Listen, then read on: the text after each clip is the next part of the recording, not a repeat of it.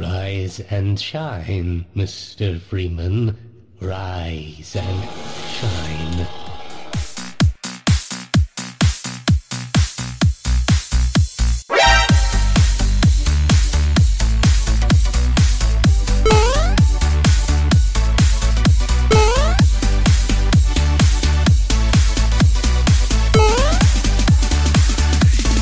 So wake up, Mr. Freeman. Wake up and smell the ashes. All right, welcome back to another episode of Mouse and Joystick. This time for the month of April in the year of 2017. I'm your host, Kyle, and as always, joined by my two co-hosts, Michael and Noah. Greetings to each and every one of you, and hope you had a good month since the last time we had an episode. So, since the last time we've had an episode, there's been multiple pieces of news and some new games been playing.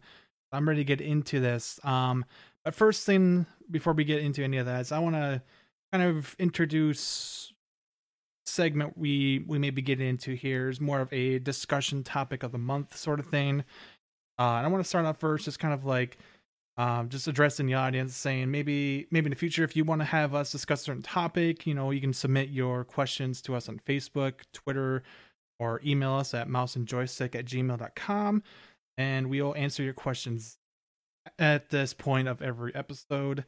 But for now, let's go ahead and start off with a topic I looked for, and one I found pretty interesting was just something we can kind of discuss, and that was what sort of things we look for in a game when we're like looking to play a new game, for example.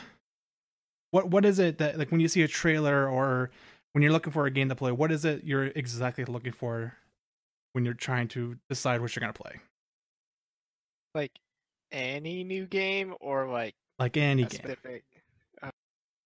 Um.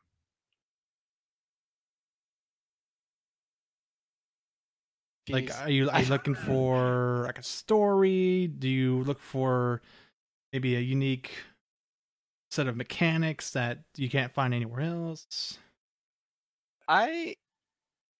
Gosh, I look into so many different things.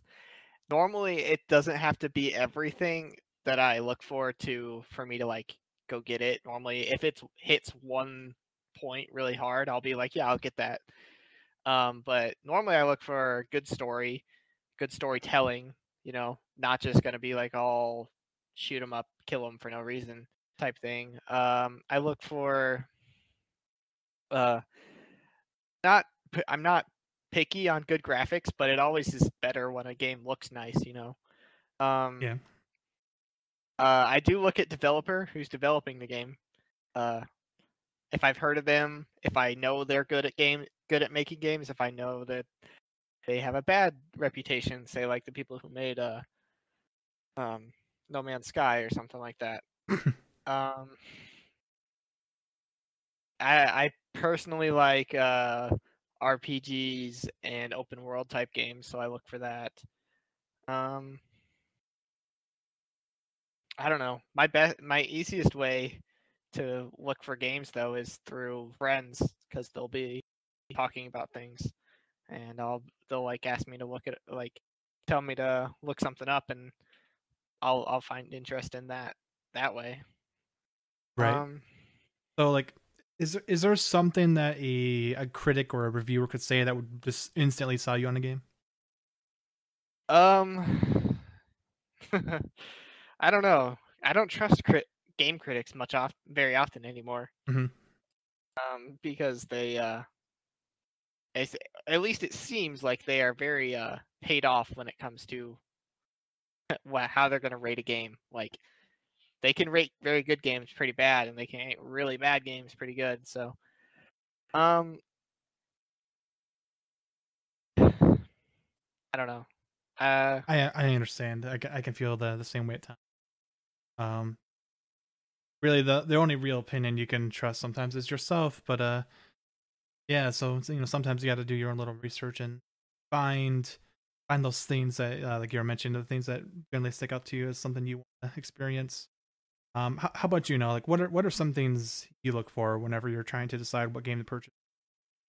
Well, Well, I'd say my tastes have changed over the years because, like, I used to like the single player RPG kind of games. So, like, Forza was one of my big staples. Um,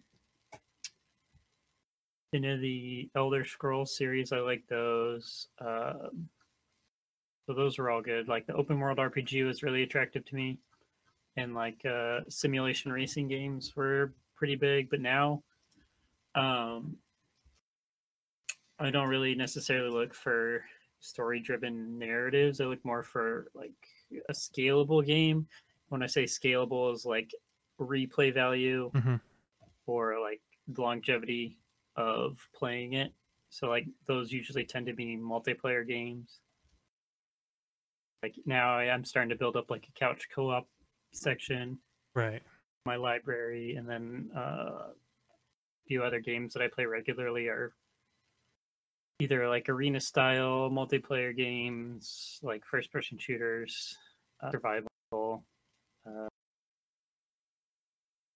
uh, Civ. I mean, that's pretty much the only, I guess you could call it single player, but I really only, I don't know, I probably equal. Oh, that's not true. I probably have more hours in it single player than playing with you guys. So Right. yeah, Easy. It's really easy to rack up hours for that game. I mean, that's true. But yeah, so multiplayer is a big plus. I wouldn't say necessarily first person shooter because I'm starting to diversify what multiplayer games I have. But I have spent some quality hours in some first person shooters. Absolutely. I'd say multiplayer mechanic wise, maybe some survivability or like sandbox type. Like graphics, I usually tend to like it on the higher quality side. Necessarily doesn't have to be realistic because there's some games that I like to have kind of a more artistic style rather than realistic. Narrative doesn't really have to be there unless it's like a storyline I really care about, like Halo. One that you're already invested in. Yeah. Yeah, that's pretty much what gets me into a game. Right on. Good criteria. Yeah. So I mean, I'll just chime in myself briefly here, but I do tend to really enjoy the interactive narrative aspects that some games can have. So, that's why I tend to find myself a lot of time getting invested in these longer RPG like games. And another thing that kind of just contributes right into that specifically is like you said, no, the replay value or something that's going to give me a lot of value for my dollar. So if it's like a lot of content for not as much, that's very appealing. Although I still want it to be good. So the idea that you can have a 10-hour game that's great, but then there's also the 50-hour game, which is maybe it's just okay. You do have to weigh the pros and cons of that sort of situation. I do tend to favor the longer ones. I can get more invested into the characters and characters in the game like that. But yeah, so I don't really have any more to add on that topic. I thought it was just something interesting to bring up. Maybe get a little discussion going before we dive into some of the news that's happened since we did an episode. The first one I really want to talk about is the fact that the specifications for the upcoming Xbox Scorpio have been revealed. And Noah, as the tech guy, I want to get your input on how the Scorpio matches up against some of the other consoles and how you think it's going to do on its own as a standalone machine. Yeah, coming at it from the view of just looking at the specs and hardware, it doesn't look as impressive you would think they are hyping it up to be. Coming at it from a console perspective, I believe it's the most powerful coming to market so far. I'm pretty sure it is, yeah. I mean, it has 12 gigabytes of DDR5 RAM, which that's really good even for arguably it's arguably a bit higher than most computers because they've recommended 8 gigabytes. I mean, for the longest time. It's got an 8-core, 2.3 gigahertz CPU. So like probably AMD architecture, I would assume. That's just because everybody's trending that way. Yeah, I want to say it is. I've been using AMD for the previous generation. So I mean, it's a low clock speed, but I feel like since it's dedicated hardware, it'll be fine. I don't think most of the consoles have been bottlenecked by CPUs. No, I wouldn't say so. The GPU is probably the most impressive out of all the specs. It's 1100 megahertz. I think, what is it? I have a EX 1080, which runs at like, okay, never mind. That's like 10,000. Okay. Yeah. Whoops. Yeah, and so yeah, we're looking at it top down from hardware. It's not that great, but what we learned is that this is dedicated and built for a specific platform, so it's not going to be like, you know, a whole bunch of jigsaw pieces coming together to play some of these games. These developers are working on games specific for this hardware, and from what we've seen from like the early glimpses from developers talking about it, is that they've been able to hit the 60 frames per second at 4K, native 4K. Mm-hmm. But I mean, that was a exclusive Xbox game that has been for years, which is one of the Forza series. Right. Yeah, but man, they managed to hit that that benchmark there with like, what was it? Just a couple of days of work, not barely anything at all. Right.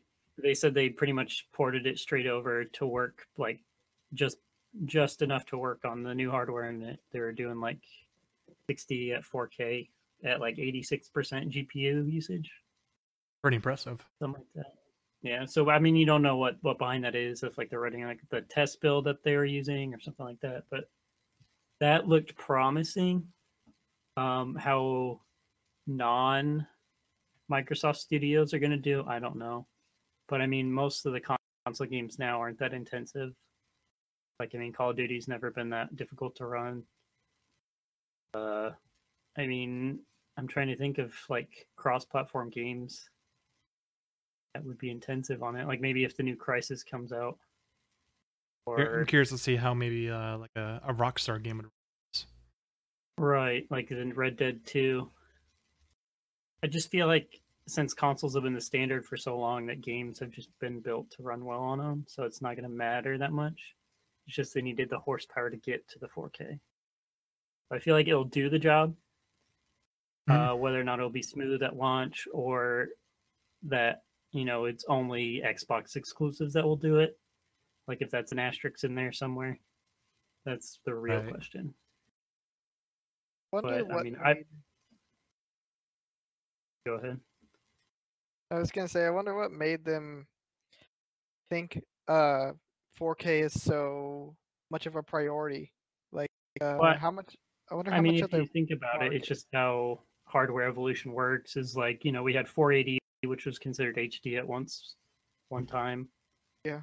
And then we had 720. Then 1080 was the standard for so long, and it was good enough that nobody really like wanted to move it up or anything. Now 4K is just the next step. It's just nobody wants to move up because everybody just kind of settled with 1080 for a while. 1080p is still pretty good. I mean, it is good. It's just once you've seen 4K running at native resolution, it's really hard to go back. Understandable. I don't think I've really experienced the 4K the way it's meant to be displayed just yet. Right. Because, I mean, it's still expensive. I know monitors for computers are expensive. You can get a pretty cheap TDD under like a $1,000, I believe now, but it'll just take a couple more years till where people get into the game and drive prices down, and everybody will start picking them up, and other hardware start supporting it. We'll get there eventually, but I don't think it's going to be until the next console generation where it's really embraced. Right. Because I mean, there's a lot of things are still stream driven, and that's like a bandwidth issue, and that's kind of like an international issue, where like the infrastructure is not really set up to where everybody can have speeds that supports 4K. Well, I probably won't pick it up just because I've invested a lot in my computer recently. I have an Xbox One. They said they're going to continue to support it. But if you're someone who doesn't have a computer and wants to play 4K, this could potentially be an affordable option. Right. Because I mean, if they launch for the $650 to $800 price range, 4K gaming's probably at least like a $1,200 investment. I want to say. Yeah, normally, yeah. Because trying to get a 4K computer at like $750, $800 is gonna be a stretch. I'm sure you could do it. You're gonna be skimping a lot of features for that. And whether or not you'd be able to get it to run at 60 frames is a even bigger challenge. So I mean, it's a good bang for your buck. And with like the integration of the similarities between PC and Xbox, it might even become more valuable as the months come and they release more features for the Xbox and stuff like that. So we'll see how it goes. Right. I do believe that with E3 coming up soon, Microsoft is probably going to be going all in on the Scorpio, at least for this year, and we presenting a lot more details, a lot more on it come June. So we'll probably follow up with Scorpio details then. But and just another news, kind of related but not 100%. Apparently, there's plans for Microsoft to start incorporating a self-service refund system for digitally purchased Xbox One and Windows 10 games. So a lot like the way the Steam has been doing it, where as long as you're under a certain amount of time played or you're a certain length into the game, you can pretty much just refund the game. No question. Good feature that's going to be coming to Xbox members. And then probably here we go. So probably one of the bigger game releases of the year was kind of confirmed. We talked about it a little bit last episode for concrete details on the upcoming Destiny 2. It is going to be releasing on September 8th this year with early access to the beta coming to PlayStation owners, I believe. But the game is expected to launch on Xbox One, PlayStation 4, and PC this time around. I think, Michael, you're the only one that's really played Destiny here amongst us three. Although I will open up this question to everyone. Is there any interest from you guys in this game? I know it's kind of a grindy loot shooter, so it's not necessarily the most appealing thing, but I'm just curious to see where everyone's aligned with that. If I know that with the DLC, they were going like in better places than they were with the just like original no DLC game. So I think if they kept going in that direction with this game, I feel like it should be better than Destiny 1 and possibly a pretty good pickup. I'm guessing that the multiplayer thing is still going to be the same, probably just a little bit more rewarding. I think I might eventually get it if it goes on sale one time or everyone gets it, because it's a lot more fun with the groups, especially if you have to do all those all the raids and stuff. Yeah. I personally, I have a couple of good friends of mine who are they're super into Destiny every weekend or what, and just hearing from them how Destiny has managed to turn itself around from its launch through the expansions, and how like what it is today is almost completely different than when it was at launch, and how right now it is actually a very good MMO-esque first-person shooter on the consoles. I'm very interested to see how they're going to improve on that now that they're not really constrained by the previous generation. I'm actually very curious on jumping in, just based on what I've heard of how Destiny is nowadays. I'm probably going to end up jumping into this fall. Yeah, if they want me to get into it, I'd say put some worth into the different classes. Don't make them like clones of each other. Mm-hmm. And then work on the narrative a little bit better. Because I know I said I'm not really into single player, but I played through all the DLC and the main story with a friend of mine on the Xbox. And like I've seen some bad narratives and I've seen some good narratives, and this is like tended towards the bad narrative side. Did What- you play it? Did you have that one guy narrating though, or did you play it after he got like taken out? I don't know who you're referring to. I got it The, way Peter after Peter launch. Dinklage. Yeah, did you have Peter Dinklage? I No. may have. I don't remember. Did you have Tyrion Lannister He- narrating for you? It's been a long time since I played it. Okay. He was narrating mine, and that made it a lot better. But I do agree, the story was hard to follow. And like map design was like really poor. Yeah, Mhm. they Felt like reused a it. straight up MMO, like a free to play MMO when I played it. Ooh. Same map. You're just like, oh, go to this map 6 times. Like, really? But yeah, that's just me. So yeah, flesh out the classes so you actually feel like classes. Maybe work on the storytelling. You're Bungie, for God's sake. And then change up how like traveling works, because like the hub system was really killing the what's it called? Immersion, The immersion, yeah. immersiveness. Oh yeah, it was like that made it a lot like the MMOs for the PC, the hub I world. was like, these could be menus, and it would make no difference. Ooh. It was really Curious to see what comes of this game. Yeah, the Destiny community very, very hyped for this. As you know, as I understandable, considering how long they've had to put up with Destiny 1 and all that. But yep, it's probably gonna end up being one of the best selling games of this year, regardless. I think. You know, good competition from like Red Dead 2, and Call of Duty, of course. But I'm curious to see where all the sales figures are gonna lie by the end of this year when it comes. But another big shooter-related news, we got some details about the upcoming Star Wars Battlefront sequel. EA basically came out and kind of made a statement, just kind of addressing the changes that are going to be coming from Battlefront 2, and it really does seem like they may be listening to feedback from the fans when they're making the sequel here. I know that's, you know, something they're supposed to be doing, but it doesn't always seem like that. But like DICE came out and said that yes, there's going to be a single player campaign.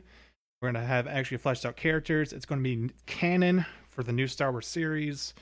We're going to have space battles back. We're going to have characters from all eras in the multiplayer, so you can play as the clone troopers with like Clone Wars heroes, new era, and you know, like Kylo Ren and all that. Like they're all in there.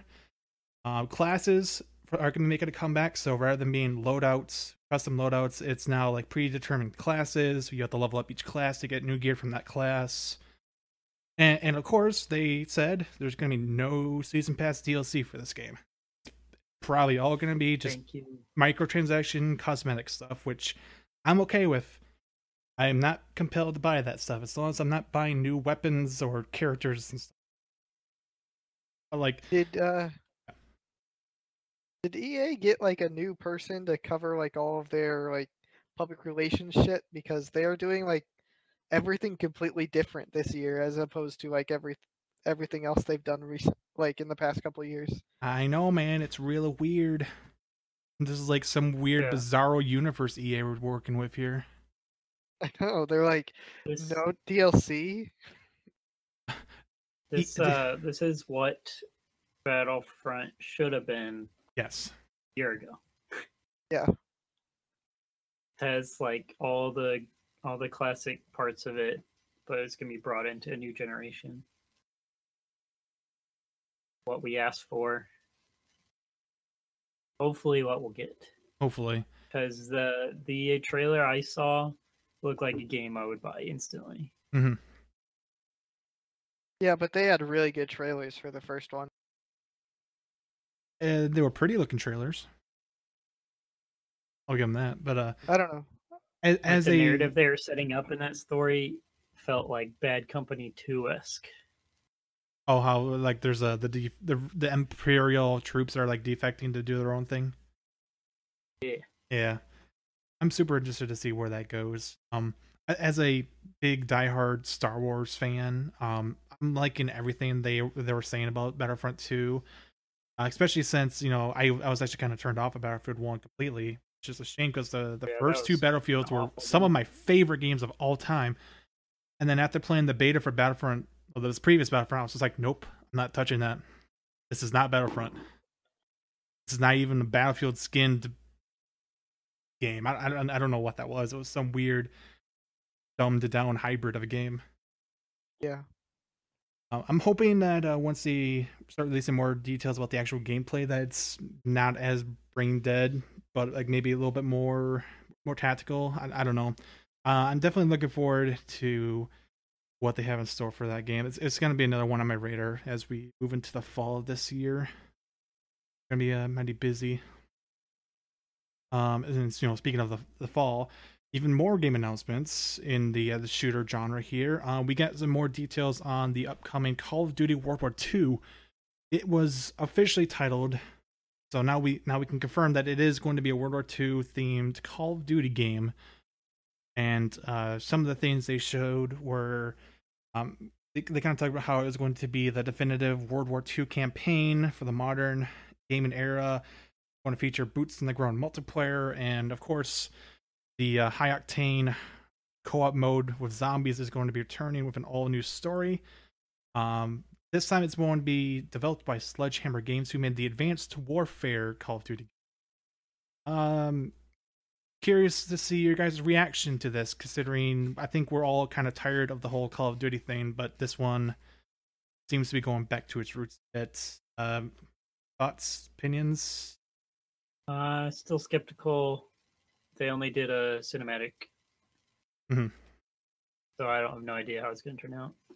I mean, unfortunately, I will probably be getting it just for the zombies. And I mean, I always do like to try out their multiplayer.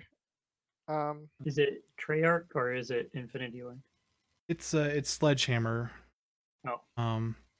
Wait, they made the last one that just came out? They made Advanced Warfare, which was the first one of the jumping thing, the jumping gimmick.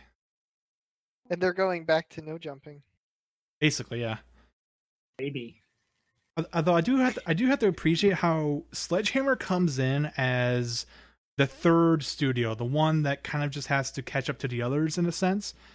And yeah, it seems like they're the ones that are innovating these Call of Duty games. They're like, we're going to be the first one of these studios to do the whole jumping sci-fi thing, and then the other two studios are going to copy them. And then in this one, like, okay, we're going to go back in time and we're going to do more of a bare bones, back to like roots kind of Call of Duty. I'm really curious to see if Treyarch ends up following suit in 2018 or what they're going to be doing with that. But yeah, World at War 2. I would be 100% okay with that. I loved World at War. That's why I'm hoping this one is kind of like that. If it actually is, I'd be down. I'd probably be picking it up. I mean, there's a lot of. I feel like even though like their World War II games cover a lot of like, campaigns of the war, I feel like there's still so much that they've never done in a Call of Duty game for World War II. Like they feel like there's a lot more that they could do that they've never tried. Right. Yeah, that is kind of a knock against this game, because they in the live stream event that they were having what they put on, they basically were focusing very much on the fact that this is going to be a campaign centered around the American campaign on the Eastern Front, right after D-Day. Like, I think they might have said something like Call of Duty 2, like they said that like D-Day was like one of the first mentions of the entire game, and then like everything else happens after that. That's yeah. That's what I always didn't like about a lot of the Call of Duty games, like, was that we've seen that before. other than one of them, I think they focused mostly on the American, and I wanted to be like, I mean, the British were in this war. There was a ton of people in this war that they just never touched on. Like Call of Duty 2 is fantastic. I mean, there is that American campaign in Europe with D-Day and all that, but then there was the European campaign in Africa, the desert area. That was cool. And then there was the Russian campaign in the snow, like of Moscow. So there was some good variety there. Like, even World at War had a bit of variety with the Russian campaign and the American campaign. You start out at Iwo Jima, don't you? Yeah, you start off at Iwo Jima, so you actually got to see a bit of the Japanese theater going on. That would yeah. There's so much they could do. I wonder if they're gonna do Pearl Harbor. That would be cool. Be interesting to see in a Call of Duty game, especially considering how big and cinematic they like to get with their games. Right. Yeah, so as far as fans of shooters go, there's a lot to look forward to this year. Just kind of like how last year, I'm almost worried that there's going to be too many options and people are going to have to start picking and choosing and leaving some in the dust there. But one more game announcement before we move on to some stuff. So apparently, Total War Warhammer 2 was announced, which I kind of surprised me at first because I feel like the previous Total War Warhammer just came out. Am I crazy, or am I just like totally losing track of time? I don't really follow the. Was that the one that I've been talking about that I wanted to get us to all? Yeah, like I could have sworn it just came out last year. Yeah, it did. It came out in 2016. It hasn't been out very long. There's still DLC coming out for it. Guess they had ambitious ideas. Yeah, so we haven't gotten around to playing the other Total Warhammer, but any interest in the second one? Does it make you want to play the first one more? Probably, yeah. I'd probably get the first one before I try to get the second one because it'll be cheaper and we need to learn the controls and all that. I've been really wanting to get back into Total War games. I haven't played one since. Oh man, what was it?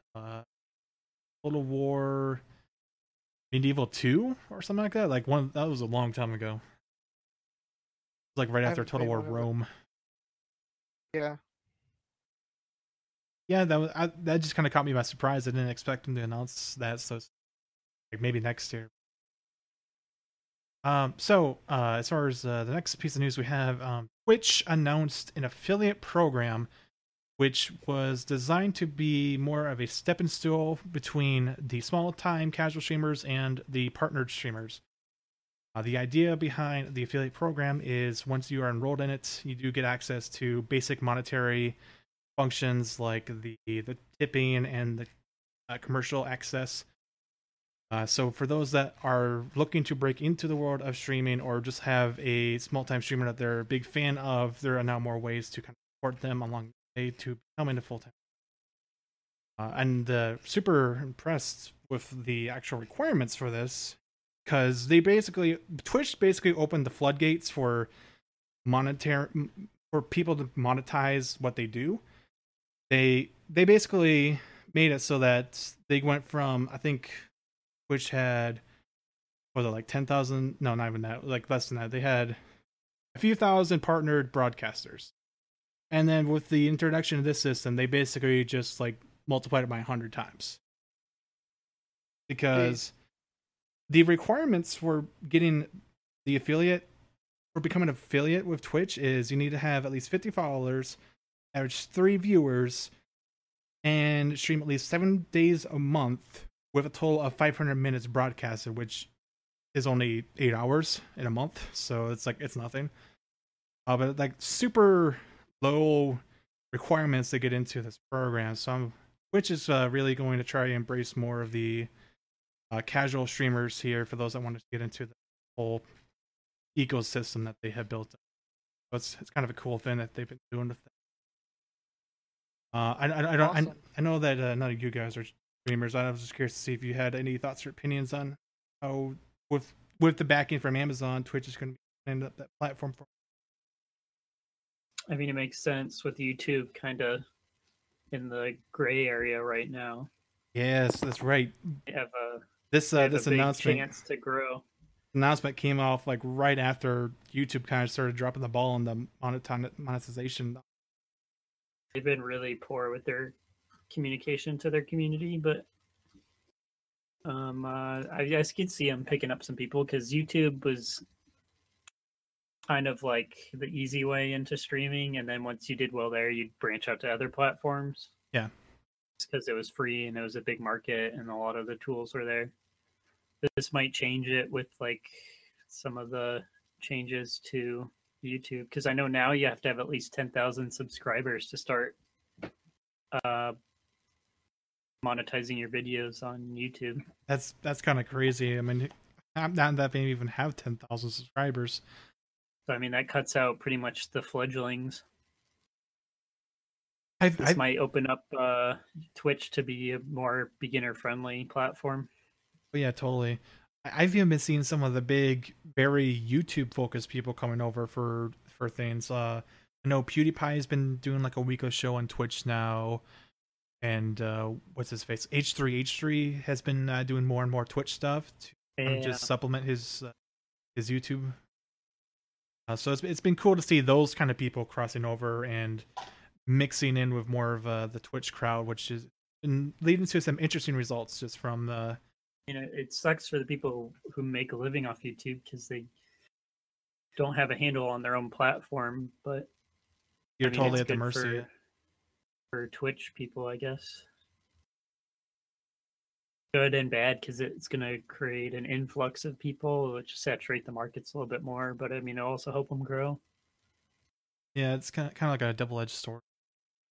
But very interested to see how it's going to grow from there. Because I believe they, just as far as some of the that you would want to get as a streamer, they mentioned that in the future they're going to start offering, the Twitch affiliates their own custom emotes, even the ability to start selling games through the platform. So I expect it to start growing quite substantially, especially now. Introduction of like the Twitch client, which was formerly known as Curse Gaming, and some of those other. And it's been cool to see them growing so rapidly. And then and Twitch has always been a community too. Like, for the most part, the streamers are all awesome. And it's really awesome. I like that they literally are making it so that, like, if anyone really wants to give it a try and see if they can become a streamer, they now have the chance to, instead of having to put literally years before they can even decide, well, no, I guess I'm not going to make it. Right. Like, before there was basically just like cliff face you would face if you're trying to break into being a streamer. You would just go, all this time with no options for monetizing what you're making. It was just kind of just you, and that was about it. And eventually you would hit this cliff face, which was the partnership barrier. And if you somehow managed to overcome that by sending in an application, then boom, all of a sudden you get commercials, you get Twitch partner spotlight, you get all this other benefits. Like, it's like you've made it. Here's your golden ticket. But now there's actually like there's steps leading up to the top of that cliff. Like, you can start working your way towards there in a more gradual sense. Yeah, you don't have to rock climb up to the cliff. Better attach my climb gear. Yeah. And then some not so good news. Third-party peripheral maker Mad Catz has filed for bankruptcy and will no longer be around. I don't know how many people are going to be really sad about the fact they can't go out and buy Mad Catz controllers anymore. That was a long time ago. Despite the fact, I'm pretty sure everyone at one point had a Mad Catz controller. At one point, or their friend did, or something. This is the controller you give to your little brother, so he stops complaining. Yeah, so I mean, kind of makes sense. There's been other third-party peripheral makers that have come out and made better stuff for cheaper. So it kind of just makes sense that eventually Mad Catz would get pushed out of the way. Although, yeah. I do hear Mad Catz's fighting game sticks were pretty good. I don't know if they're going to be able to sell those assets to another company to continue making them, or what happened with that. But yeah, they could probably sell the patent if they had it patent. For those that are super into them, hopefully they get an opportunity. And then another, some more sad news. Nintendo has discontinued its NES Classic Edition, which was the plug-and-play version of the NES, which came pre-packaged with 30 games. And despite the fact that the demand for this has been sky high since end of last year and has been impossible to keep on the shelf, much in the same way the Nintendo Switch has been. The NES Mini was discontinued before people really got a chance to actually get it. And they didn't really give a reason why they discontinued it, although Eurogamer did post a rumor from their sources saying that the reason why they canceled the NES Mini was in favor of releasing an SNES Mini later this year. Super Nintendo Mini, I guess you say.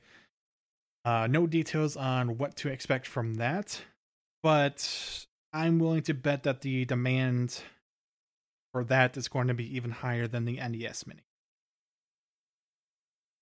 I hope Nintendo is prepared for just the absolute storm of people that are going to be flooding to the stores to try to get that when they release it.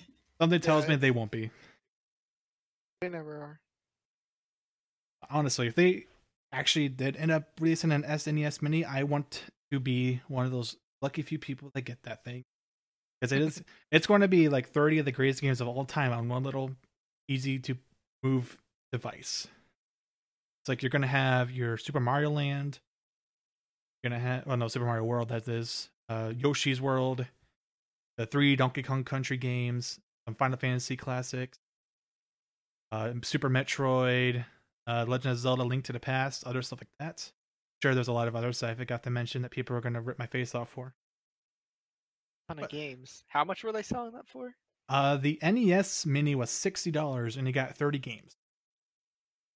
Yeah, that's a good deal. That is, but it's gone. It's never to be seen. Because Nintendo's like, we don't like money. Now they're gonna like that. Those things are gonna sell for like hundreds and hundreds of dollars now. It wouldn't be. Let's actually gonna see. It's classic.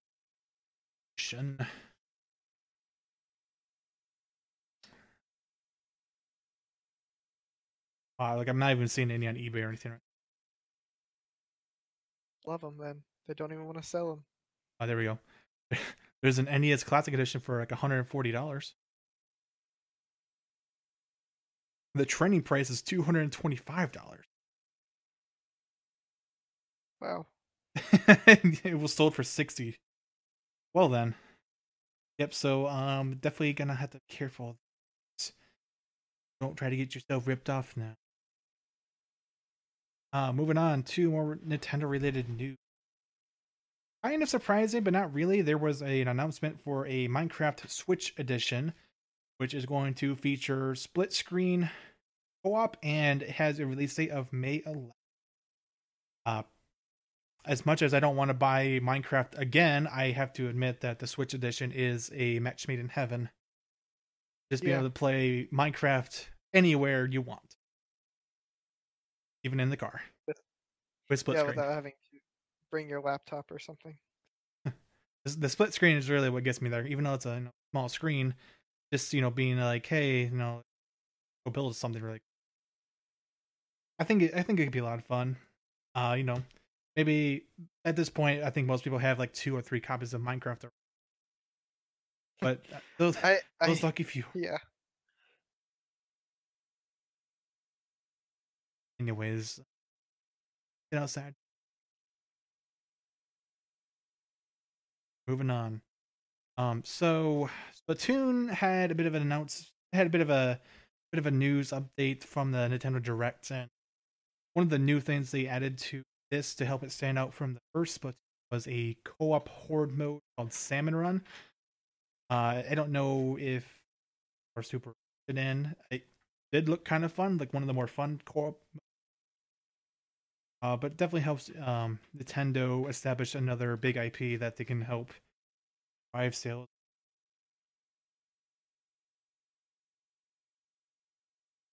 And then this one is probably the most surprising thing on the entire list for me is Nintendo announced a new Nintendo 2DS XL. I don't understand why they decided they were going to release another version of the 3DS after the Switch had already come out, when they're like planning on stopping production of 3DS games at like the end of this year, early part of next year. They are? Wow. they're going to be slowing down for sure, unless they had some other things they haven't announced yet. But everything else is like coming out the end. I don't know. It's just kind of a strange move that they're like releasing an entirely new 3DS platform already. Yeah. I mean, unless it's going to be a lot cheaper, or like, It's I mean, the 3DS was $150. Yeah, that's exactly the same as everything else. I mean, to be fair, if you're not into the whole 3D aspect of the 3DS, this is actually going to be the best 3DS to buy. But you don't have to have the 3D turned on. Oh yeah, it's totally. Like most games now don't even offer the 3D functionality like the earlier 3DS games were. Or like if they do, it's like so not even worth using. Like it offers nothing addition to what the game already is. Yeah, so like if you're looking for the definitive 3DS experience, this might be the one to get. Especially now with I think the library is going to start ramping up. They're going to on it.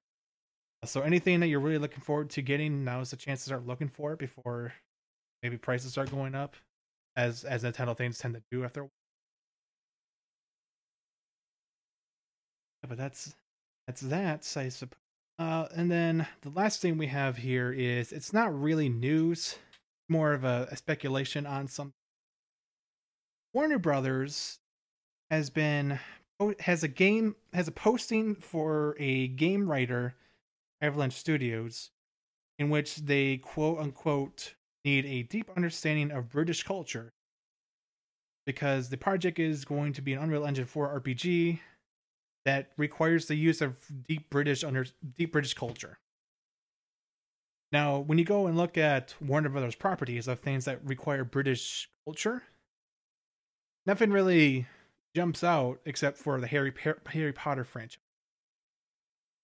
So I'm wondering, people have been speculating if maybe this is some sort of ongoing Unreal Engine 4 Harry Potter RPG. It would kind of make sense because Avalanche is the team that's been doing a lot of like movie and TV show adaptations. So it still fits into that line. I don't know. Like there's not really any substantial information on that suggests that that's what it could be. It's just kind of like, oh, that's maybe it would make sense maybe. Which is since I feel like J.K. Rowling's been branching out more and more and opening up the world for.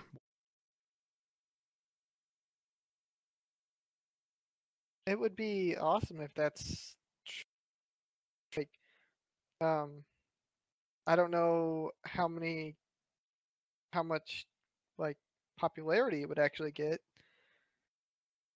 I mean, I think Harry Potter related stuff is still a big seller. I think so, but I don't know with video game players.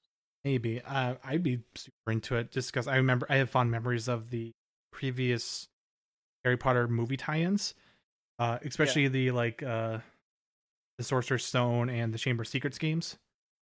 Yeah. And then there's also that Quidditch game. Remember that one? My God, that Quidditch game! I love that Quidditch game. It's still in my top 10 favorite games. Yeah, like I played the crap out of the Quidditch game and Harry Potter and the Sorcerer's Stone, just because that Sorcerer's Stone game was like an open world adventure game that was like a Zelda clone. It was amazing. I love that game. If I went back and played it now, it'd probably be terrible, but I still have fond memories of it. I think it would do well, but is it going to be like I don't know. We'll see how it goes. I don't want to criticize it before it even. We have no information to go on. It's just pure speculation at this point. It'd be cool to see them do it though. Yeah. So that's the end of our Is This News segments. Not all of it's news. Some of it's just rumors and speculation. But let's move on to what we've been playing for the April. I think the first thing we have here is it's going to be a bit of an update on something that we were talking about last episode in depth, and that was the PlayerUnknown's Battlegrounds, the early access battle royale game that came out just before we did our last episode. So I thought we should do like a 1 month follow up and just kind of talk about new content and the kind of support we've been seeing from the game. Any of you want to jump out first and just kind of start talking? Go ahead, Noah. It's probably the first or early access game I've seen in a while that actually follows a model of an early access game. I know what you mean, but it's still kind of funny when you say it that way. Because it's only been out to public for Been 5 or 6 weeks since early access release, but yeah, there was a beta period for a couple months before that even. But I mean, there's weekly updates on the smaller side, but then a big monthly update. Devs talk, every other day through social media. The Reddit's pretty active. The game runs well. I mean, like over 60 frames per second on max settings. Most of the time. I mean, I haven't seen any issues with that so far. Hit detection's spot on. Network connection may be spotty from sometimes, but overall feels like a polished AAA game. Some of the vehicles are buggy. Picking up items, a little buggy sometimes.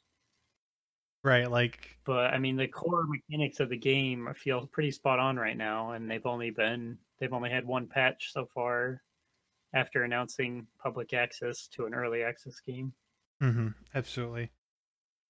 You were kind of just mirroring a lot of the thoughts I was having there, where yeah, there are issues with the game, but every one of those issues is quite minor for the most part, and so far, based on what I've seen the devs accomplish in just a month and a half since the game came out, I feel very confident that they would actually be able to iron out a lot of the small issues within a reasonable time frame. Like you mentioned, they've been doing weekly updates, and they even had like a big month end of the month kind of update kind of thing, which fixed a lot of issues. That was a great patch right there, and I'm definitely looking forward to more content updates like that. They've already came out and said that they plan on adding like at least one new gun a month, occasionally new vehicles and all that. So I personally, when this game came out weeks ago when we first talked about it, I was saying how I think this is going to be the BR game with the most potential to be great, and so far it's been living up to that potential for me.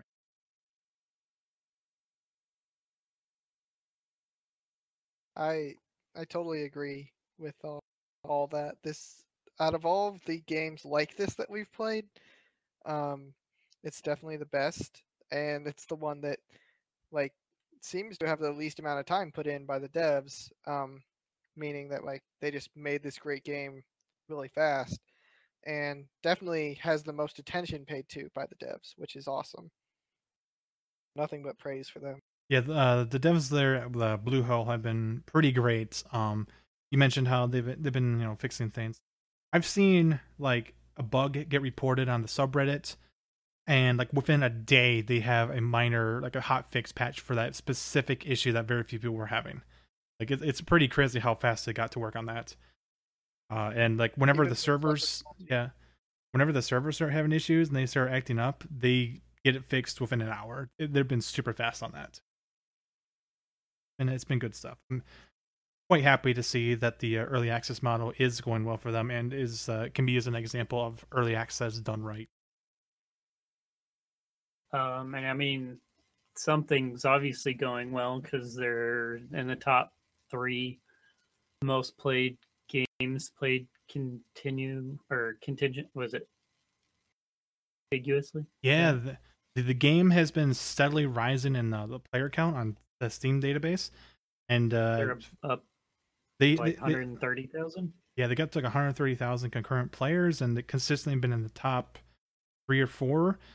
And considering that you have competition like Counter-Strike and Dota and who knows what else is on there, it's super impressive. And even on the Twitch side of things, the game has consistently been in the top like 3 or 4 of total people viewing the game, total people watching. So not only is it like being super successful from a player's point of view, but just as a show, as something to watch, it's been super successful. So, yep, definitely want to point towards this as a good example of an early access game from what we've seen so far.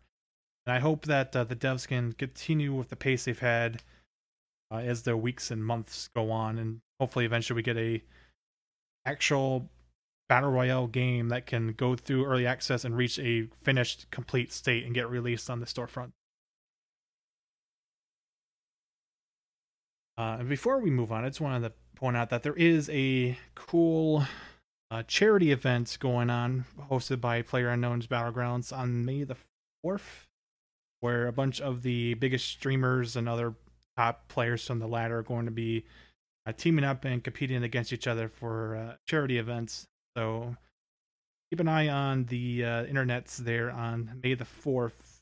You should be able to see one of the 2 games that's going to be going on there. There'll be 32 teams of 2 from each region going at it, so it should be kind of fun to watch if you have personalities that you like to follow. How that's going to go. And then moving on, Michael, tell me about Mario Kart 8 Deluxe. I know you just picked it up, so I'd like to hear your first impressions. I may or may not be playing it right now. That's the Switch. I really like it, and I was never that like into. I always loved the Mario Kart games, but I was never into buying Nintendo consoles before this, so I haven't played a Mario Kart game since Mario Kart 64, which is a long time ago. So going from that to this is a huge jump to the creativity they put into this game. I'm really enjoying it. I haven't played multiplayer yet because I don't think I'm good enough. Because I've seen some people play Mario Kart on multiplayer and they're like drifting and doing all that. But I have played 4-player split screen. We had some friends over the other night. It was a lot of fun, and it made me get the game because it wasn't even my game at that point. It was my friend's game. And yeah, it made me buy the game later that night. So, great party game. I mean, you're gonna hate your friends after it for a while. That's what the best games do to you. I mean, it wouldn't be a Mario Kart if you weren't mad at your friends somehow. Yeah. I mean, that Mario Kart and Mario Party make you hate your friends. Damn it, Mario, what are you doing Don't to forget us? Smash Bros. Smash Oh Bros. yeah, Smash Bros. But yeah, this game's awesome.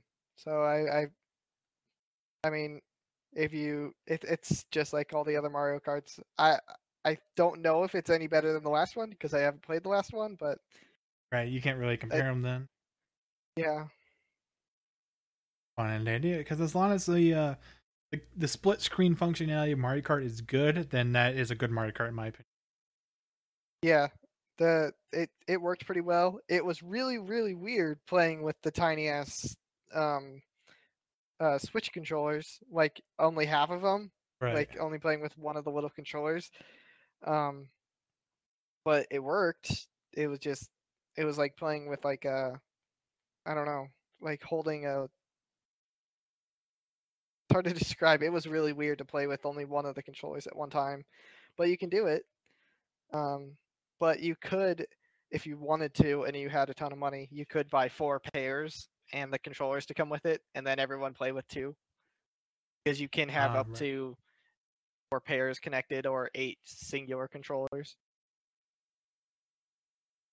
Kind of crazy to think about, actually. Yeah, I think you can have like 8 people facing each other. It would just be really small. So thumbs up all around.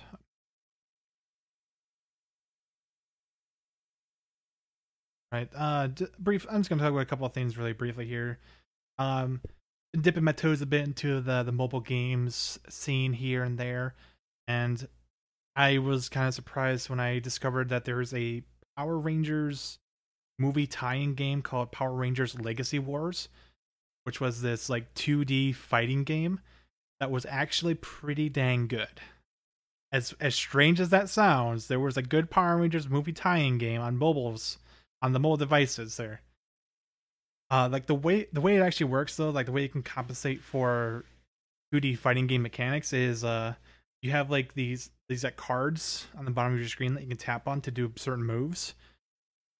And certain moves are categorized in one of three ways. There's like yellow quick strikes, red heavy attacks, and then there's blue blocks.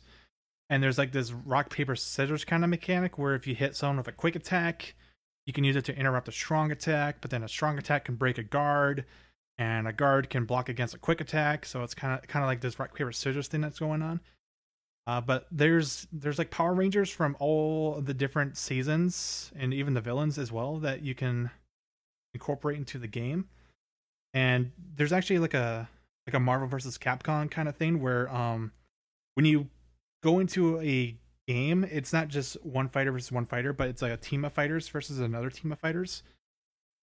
So you can always, like mix and match the different characters to kind of build your own strategies. It was super weird. Like this free Power Rangers game was actually super fun to play on my lunch breaks.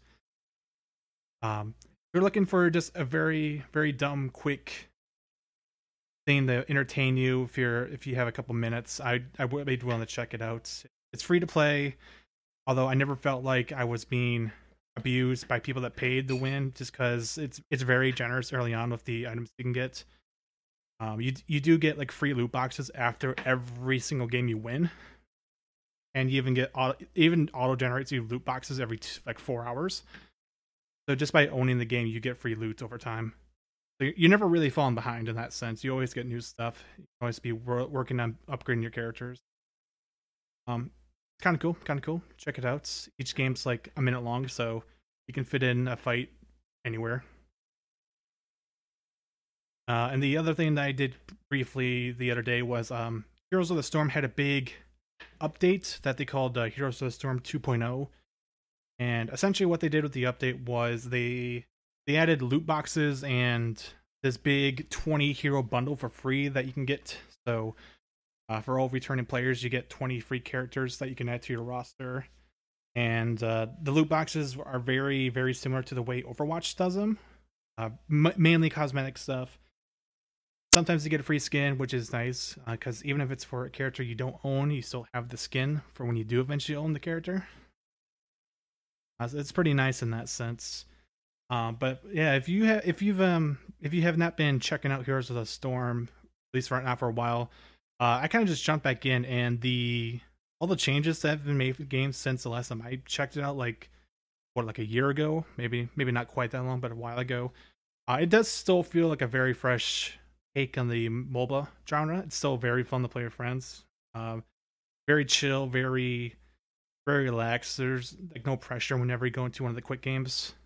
You can kind of just go in and play whatever you want without really any anxiety of maybe we're going to lose or whatnot. It's still very fun.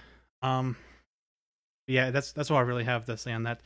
The free 20 hero bundle is temporary. I think it's only going on for another week or two. So if you are at all interested, you might want to check that out and just log in to at least claim the heroes. But that's all I'm going to say on that. It is what it is. If you haven't checked out Heroes of the Storm, it's worth trying out since it is. But let's move on to the big one, Michael. The one you and I have been playing. Wait, before we do that, go on. I do want to put in that I got 1-2 Switch also. Oh, you got okay. So for those that don't know what 1-2 Switch is, could you explain it to us, Mike? It's hard to explain. It's so weird. Is it like the Wii Sports of the Switch? I think that's what it was supposed to be, but it isn't because it's not. It's Wii not. Sports was fun. Wii Sports was actually fun. This game isn't fun. This game's not fun. weird. Um, I got it thinking it'd be like decent party game, and just stupid little things you could do. But it like, you remember when the Wii first came out, and controllers didn't always pick up the motion and work as well as they were supposed to. No, they did not. It's exactly like that with the Switch, and Ooh. almost worse. So like, I don't know if you've noticed playing any games you have for the Switch that the motion controls are sometimes a bit janky. I've not had especially that many problems with the motion controls, but I could be lucky. Yeah. Well, no, aiming in Breath of the Wild, the motion controls are pretty refined, and you don't have to use them too much. They're pretty easy. Yeah. But in this, it's like, I don't know, like it doesn't work right most of the time, and it's just awkward. And it like every game you're supposed to stare your opponent in the eye, and it's like, Oh jeez. I don't know, like it's a laugh. But then it just gets awkward. Like it's funny at first, but then it gets to the point where you're like, I don't think we can play this game anymore. So, honestly, personally, I don't think you'd get much more than like 20 minutes every time you try to play this game, unless it's a bunch of little kids and they're having fun. But like, as an adult, like I tried to play it like as a drinking game, and it was like, it didn't even. Was the milk game at least fun? Oh my god, that game is so weird. It doesn't even feel right either. Everyone was like, "What am I doing?" It was weird. It was very intuitive. Like it was about all these games, and if everything would have worked right, or if they would have taken a different approach to a couple of the different games, it would have been better. I don't recommend getting it. Still $50. Oh my. So, That's yeah. a lot for like a mini game bundle. Yeah, this should have came with the Switch, and you still wouldn't have played it, but it should have came with the Switch. Even if it was free, I wouldn't be playing it. Yeah, I mean comparing this to Wii Sports is like, Wii Sports was fun. Like you could. Wii Sports at played least that a had a lot. couple of decent games that worked. Yeah, and no, it's really awkward. I mean, unless you're really like into, I don't know, I don't recommend it. Gotcha. Well, that's 1-2 Switch. So yeah, moving on to one of the unsurprisingly big hits for the Switch. We have The Legend of Zelda: Breath of the Wild. Now, this originally did come out at the very beginning of March, but because we had a little bit of trouble getting our Switches at first, and it's a long game, we haven't had an opportunity to talk about it until now. But I really want to pick your brain, Michael. Legend of Zelda: Breath of the Wild here, considering you've not really had much experience with other Zelda games, correct? This is like one of your first big ones. Yeah, this is definitely the first one I'm going to beat, because I never beat the other ones. I played one of them, I think, on the Nintendo 64, and I played one of them on the Wii. But I never got too much into them because I was, for one, I didn't like playing the Wii too much, and two, back when I was playing on the Nintendo 64, I was really young, and I liked being outside more than I liked playing video games, surprisingly. But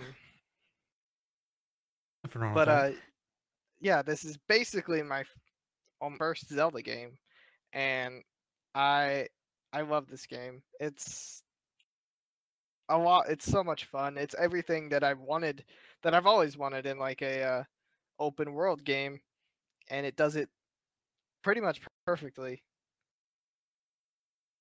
Yeah, Then the you're story of the story of Zelda is like, it's pretty the story of the Legend of Zelda. Sorry. The games have normally been the same, like, save the princess, and then there's like minor details in between. I But mean, still, this to be fair, it's kind of the same thing here. Then it's you say the princess, Yeah. but there's some minor details in between there. but I did like this, and like they totally stay true. They didn't try to do anything weird with the story or change anything. They were like, hey, this works. Let's not try to fix what's not broken. So I like that. Right. Yeah. So for the most part, Nintendo has actually come out and admitted that for the past couple Legend of Zelda releases, they've maybe focused on one thing too much and neglected other aspects of the game, and it's led to a couple of Zelda games which have had a bit of a little bit of a divergence in the fan base on whether or not it's actually a good game or not. So with the Wii U and the Switch coming around, they decided they were going to go back to the roots and make a Zelda game more in the vein of the original back on the NES. That was with the concept of just pure adventure, like no holds barred, nothing to interrupt you, and just exploring the world and finding what there is to find, which has led to The Legend of Zelda Breath of the Wild having this very, very unique open world, which honestly has been very, I don't know how to describe it, but there's I've been playing a lot of open world games my entire life, like a lot of them, and I love them. I have yet to have played a game that gave me as much freedom to explore the open world as Legend of Zelda Breath of the Wild has.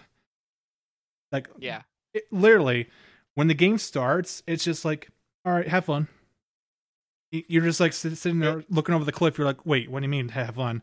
He's like, just go find stuff, have fun.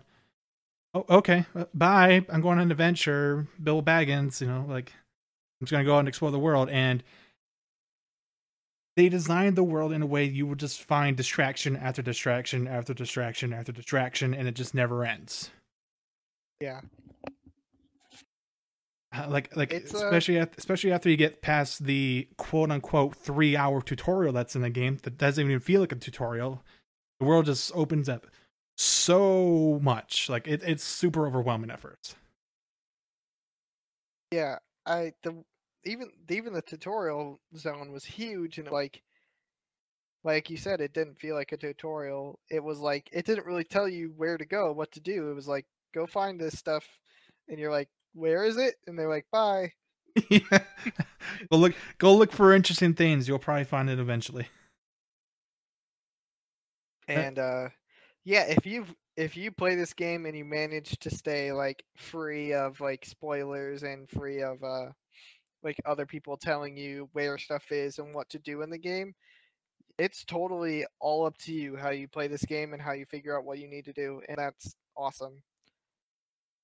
Like, it does not hold your hand at all. Like, you have to figure things out, like, how do I survive this climate? How do I do this all by yourself? Obviously, it's helpful sometimes to have tips. They do give you some subtle hints, which really, really does help. Yeah. Like for example, up on the Great Plateau, when you're supposed to be going up into the snowy region for the shrines up there.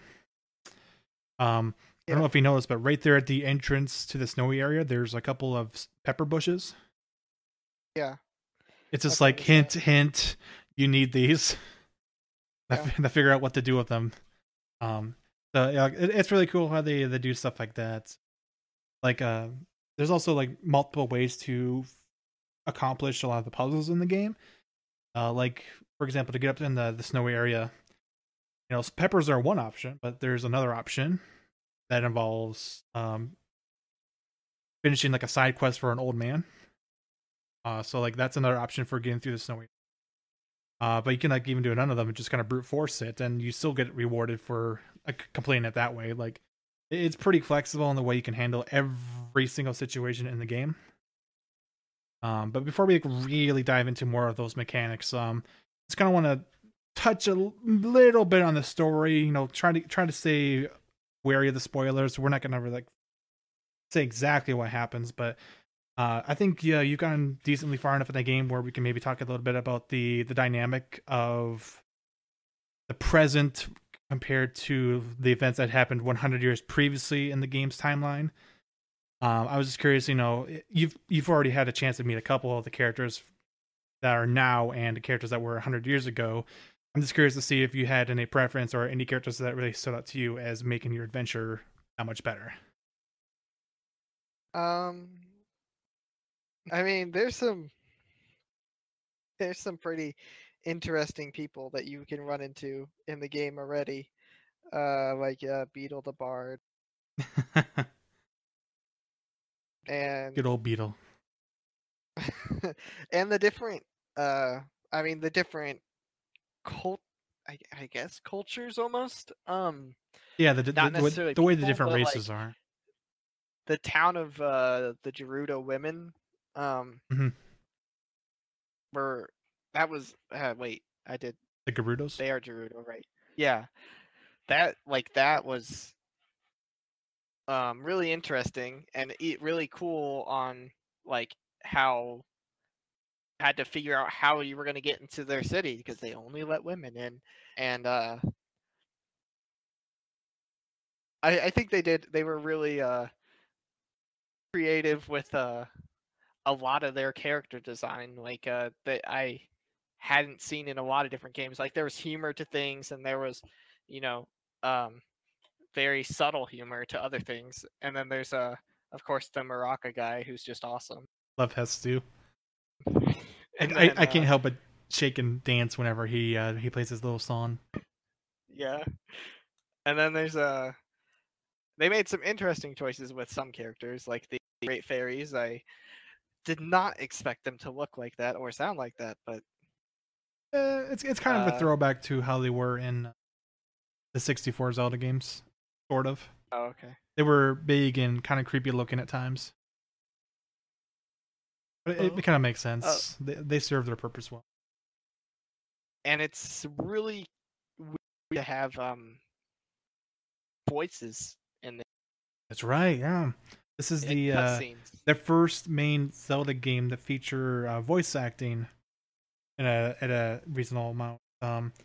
You really only get to hear the voice acting during like story missions, so it's not that often. Maybe once every couple hours you'll get something.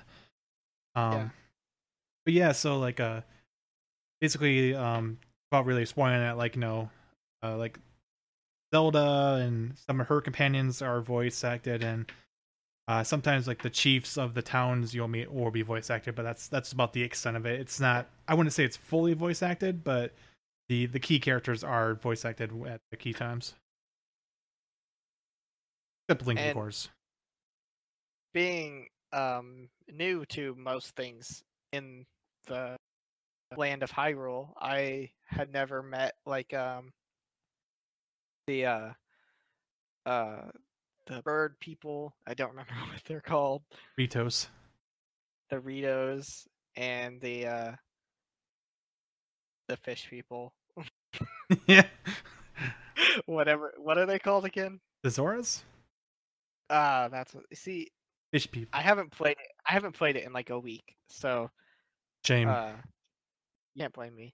I can't. And then even the Gorons, they're all cool. Like I didn't expect, I don't know, to see humanoid like things in a game like this, but then again, I guess I never was that into Zelda, so I don't really know what I'm talking about. It's fine. It's understandable. And the way they did environment in this game, environmental factors like rain and weather and temperature and all that is it's not unique as in like it's not the first game to do temperature, but it's unique in the way they did it, I think. It definitely feels like the most naturally integrated out of all the games I've. Yeah. It's like, naturally, I'm going to wander into this desert over here. Of course the temperature's going to start rising. You better, start wearing thinner clothes, bring some hydration with you, something to cool you down. Then other side of the spectrum, like, I'm going to start hiking up this snowy mountain. Well, you better bring your puffy snow gear and bring some chili curry with you or whatever. You're going to need that to warm you up. Like it all makes sense. It all just feels very natural. Like when you're going between different regions of the world, it just feels so natural, which really, if Breath of the Wild being the theme of it, like everything's part of this very natural ecosystem of nature. Yeah, go ahead. This game, like, it just has so many new things that's unique to it. Like when Skyrim first came out, there was so much you could do in this, and then this game just takes it to another level with all the stuff you can do.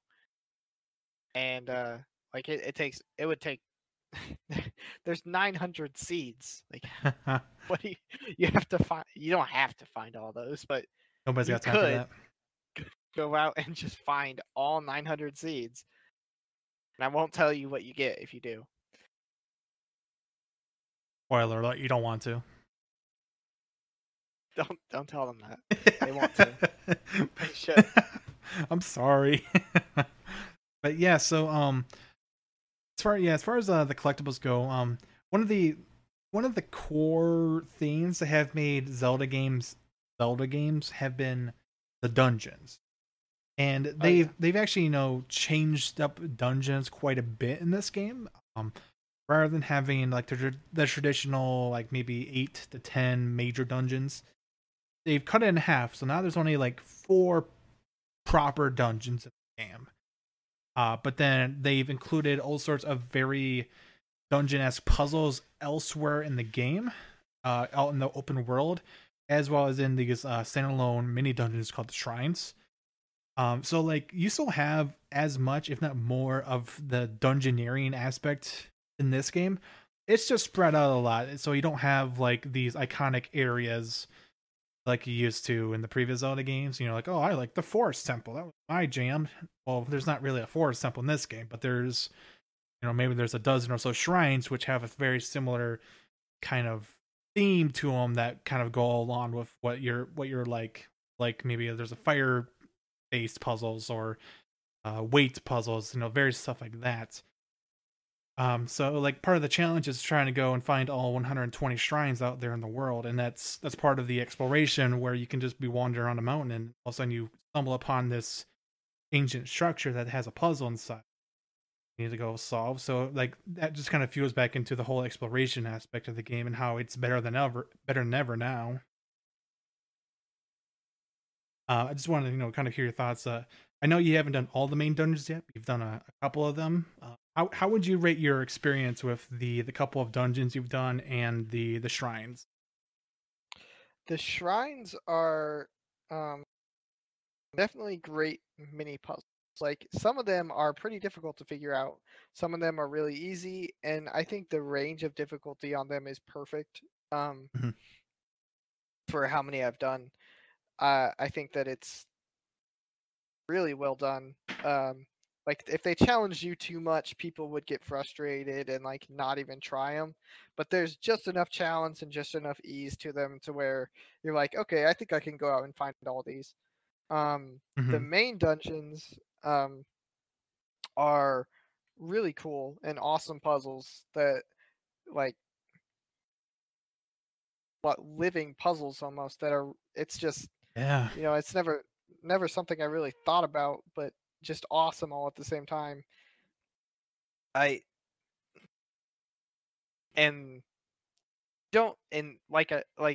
with the shrines, it's not too difficult. You shouldn't have to look up how to beat them. You should be able to figure out by yourself. And they're not with a trial and error basically, and it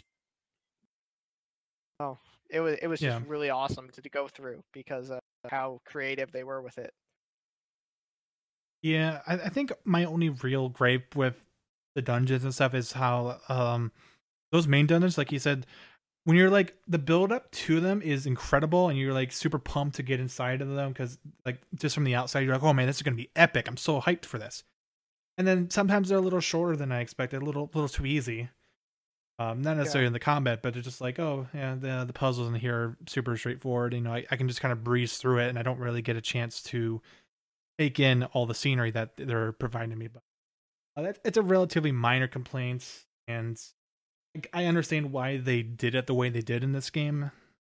It makes sense. But yeah, for the most part, even though I've only done like 3/4 of the shrines so far, maybe not even that, a little under that, but I feel like the range of the shrines, like you said, it's pretty good. There's a couple that are definitely too easy where you walk in and it's like you gotta press this button and then you reach the end. Okay, I don't know why it was even worth creating this area here, but okay. But then there are others that are. And then there's the ones that even like the puzzle isn't even the shrine, it's how to get to the shrine or how to open up the shrine, and then you get in and it's like, oh, you have the shrine. I mean, you don't need to do anything, just by getting here you earned it. And yeah, those are cool. Some of those are kind of annoying in a sense where it's like, okay, I unlocked the shrine after doing this side quest, let's go down to the shrine. You go into a loading screen, and then you load into the shrine and it's like, here's an item. Okay, thank you. All right, bye. Okay, did I have to go to a loading screen for a single item? Yeah. Okay. But, again, it's a pretty minor complaint, all things considered. It doesn't break the flow too badly because, loading into it's not as bad as loading into the entire overworld, but still, I kind of want to get into some of the other aspects of the game, mainly the combat. Kind of curious to see how you think the combat is. I know a lot of people have word for it, mixed opinions on the weapon breaking mechanic in the game. How was that for you? Like, did you mind the weapons breaking on you all the time? It's annoying, but it's also a feature I've had to deal with in other games. This game is pretty generous, I guess you could say, with how many weapons it will give out. Not necessarily meaning they're all good weapons, but you'll never really run out of weapons as long as you're picking them up. I never liked the whole durability thing on weapons and armor and shields in any game. Mm-hmm. So I don't know. I've always had a negative opinion on them, but it wasn't too bad in this. It's manageable in this, unlike the games where you have to, like, after one fight, you have to go repair all. Yeah, it's kind of like that in a sense where there've been times where I get into one fight and then by the end of the fight I already have to throw away my weapon because it's damaged much. But I will say the positive of the weapon durability system is that it really did encourage me to use a wide variety of tools. I'm always constantly switching between spears and clubs and hammers and my swords and claymores and stuff like that all the time. I'm never using just one sword, even with the master sword. I'm always switching back between different things for different reasons for different enemies, which is pretty cool. At first, I was really worried because I had issues keeping enough weapons to keep my inventory full, but that definitely fixes itself once you start getting further into the game. The weapons definitely get a little bit more durability on them once you move from like stick weapons to metal weapons. Yeah, definitely less of an issue the later into the game goes, but then you run into the issue where you don't have enough inventory slots. And so you're constantly having to throw away very good weapons because you found a slightly better weapon, but I guess that's a good problem to have. Rather than having a bunch of crappy weapons that you need to get rid of, I'd rather have too many good weapons. Yeah. Kind of pains me to throw them away, but it is what it is. I didn't like how you started out with so little inventory. Right, like it's like 4 bow slots, 4 shield slots, and 5 weapon slots or something like that. Something like that. And then you have to go find so many seeds to those back. Oh, I mean, I tell you, the requirement to start upgrading your weapon slots later on, it gets ridiculous. Yeah. Oh god, I'm at like 20 something now. Yeah, my next upgrade is like, I need 25 seeds to get another weapon slot. It's like, Jesus, do you know how many seeds I've actually gotten?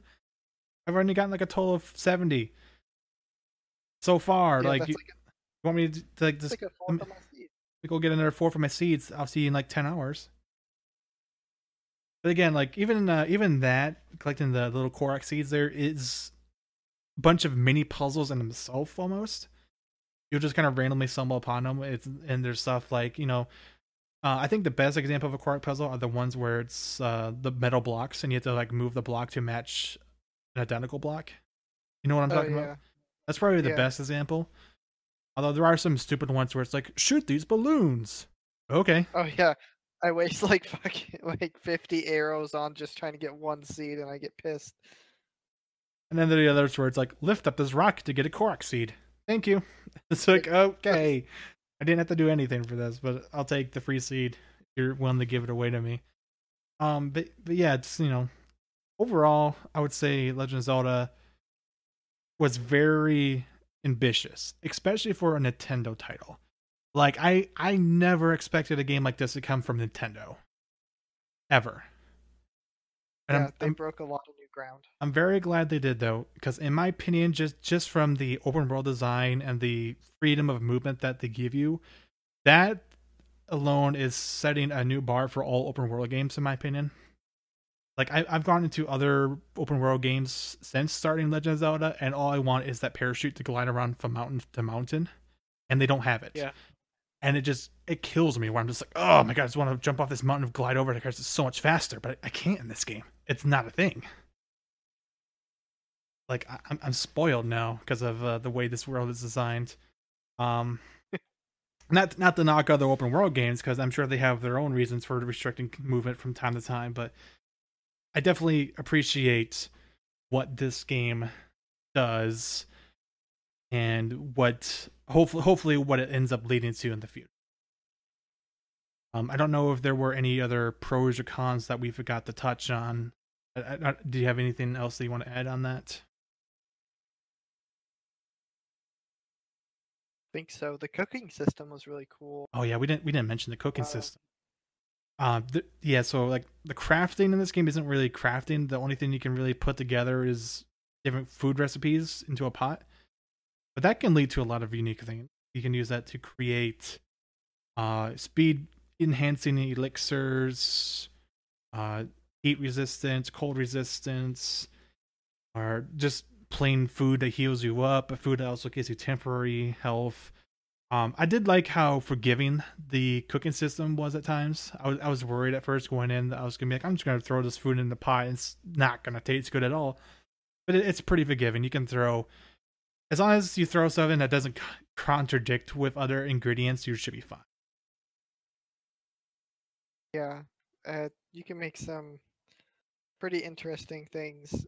And I think I've only made the food, like the dubious food, which is just a bunch of, like, it only gives you like what, 1 heart or so back because you messed up this recipe so bad that the food is like inedible almost. I like how they like pixelate the image because it's too bad to look at. We're just gonna pixelate it. Yeah. It's a cute little effect. I've only made it like 3 times, and yeah, it's just super lenient for sure. And the amount of like freaking food items that are in this game are also crazy. There's like so many different things that you can use for food, and the fishing, and I don't know. This game broke a lot of barriers that other games before this have put up. Not necessarily intentionally they put it up, but that it's broken a lot of new ground that hopefully people follow. Hey kid, you see that mountain over there? You can actually go to that mountain. We're not lying right now. You can actually do it. Yeah, that's the thing. I do want to say one more thing before we close out on the Breath of the Wild discussion there. Without going into spoilers, the character of Zelda. In the past games, she's been very Mary Sue-like, how she's just really good at what she's supposed to do, which is being the princess and already having the power to defeat Ganon with your help. This interpretation of Zelda is probably my favorite interpretation of the character. How she's an inexperienced person like yourself, and so throughout the game you feel like she's growing with you in a sense the few times you encounter her. I really appreciated her, the way they had her in this game. She's just not like, oh, she's not just a powerful character right out the gate. Like she's vulnerable at various times, and you have to save her, sure. But there are other times where she steps up and she has to help you out, and it really helps the two of you grow. I thought that was great. I just want to mention that for those that are looking to start the game, you may find an appreciation for the way they handled Zelda in this, as opposed to the previous games. But that's my closing statement on the game. I don't know if there's anything else you guys want to add, or if we should move on to what's coming up next. 10 out of 10. There we go. Closing statement. So moving on to the upcoming game releases for the month of May. Titles that you have to look forward to include the Prey reboot, Minecraft for the Switch, Injustice 2, the sequel to Injustice: Gods Among Us, the DC fighting game, a lot like Mortal Kombat. You have The Surge, which is a Souls-like sci-fi game from the makers of what is that? Lords of the Fallen. From those guys. Then we have Friday the 13th, The Game, an asymmetric survival horror multiplayer game. And there's Star Trek Bridge Crew for the VR headsets, which we've already we were, just before the show we were watching some gameplay videos of some people watching Star Trek Bridge Crew, and it looked like a hilarious time for your buddies there. Granted, you have enough VR headsets, but definitely is a good time. Expensive time. Expensive, but good time. And let me just do a quick check to make sure there's nothing else super noticeable coming up. I mean, there's obviously a lot more stuff, but you can mention once. I think that's good. So closing statements here on the Mouse and Joystick podcast. We are part of the Podcast Empire Network, home of many other podcasts, including Shannon on Batman, Lords of Film, and Hey Entertain Me. If you're a fan of any of those shows or just this one, consider going over to patreon.com/Podcast Empire Network and checking out some of the rewards there for supporting us, including getting a shout out at the end of every episode or other bonuses there that are listed on the site. So if you like what you are hearing and want to give us a little bit of support, that's the place to do it. But until next time, I think that's going to wrap up this show. We hope to see you guys for the next episode, where we are going to be previewing the upcoming E3 event, doing a little bit of breakdown of all the different publishers and what we might be able to expect from their shows. So we're definitely getting to that exciting point where it's like Gamers Christmas all over again.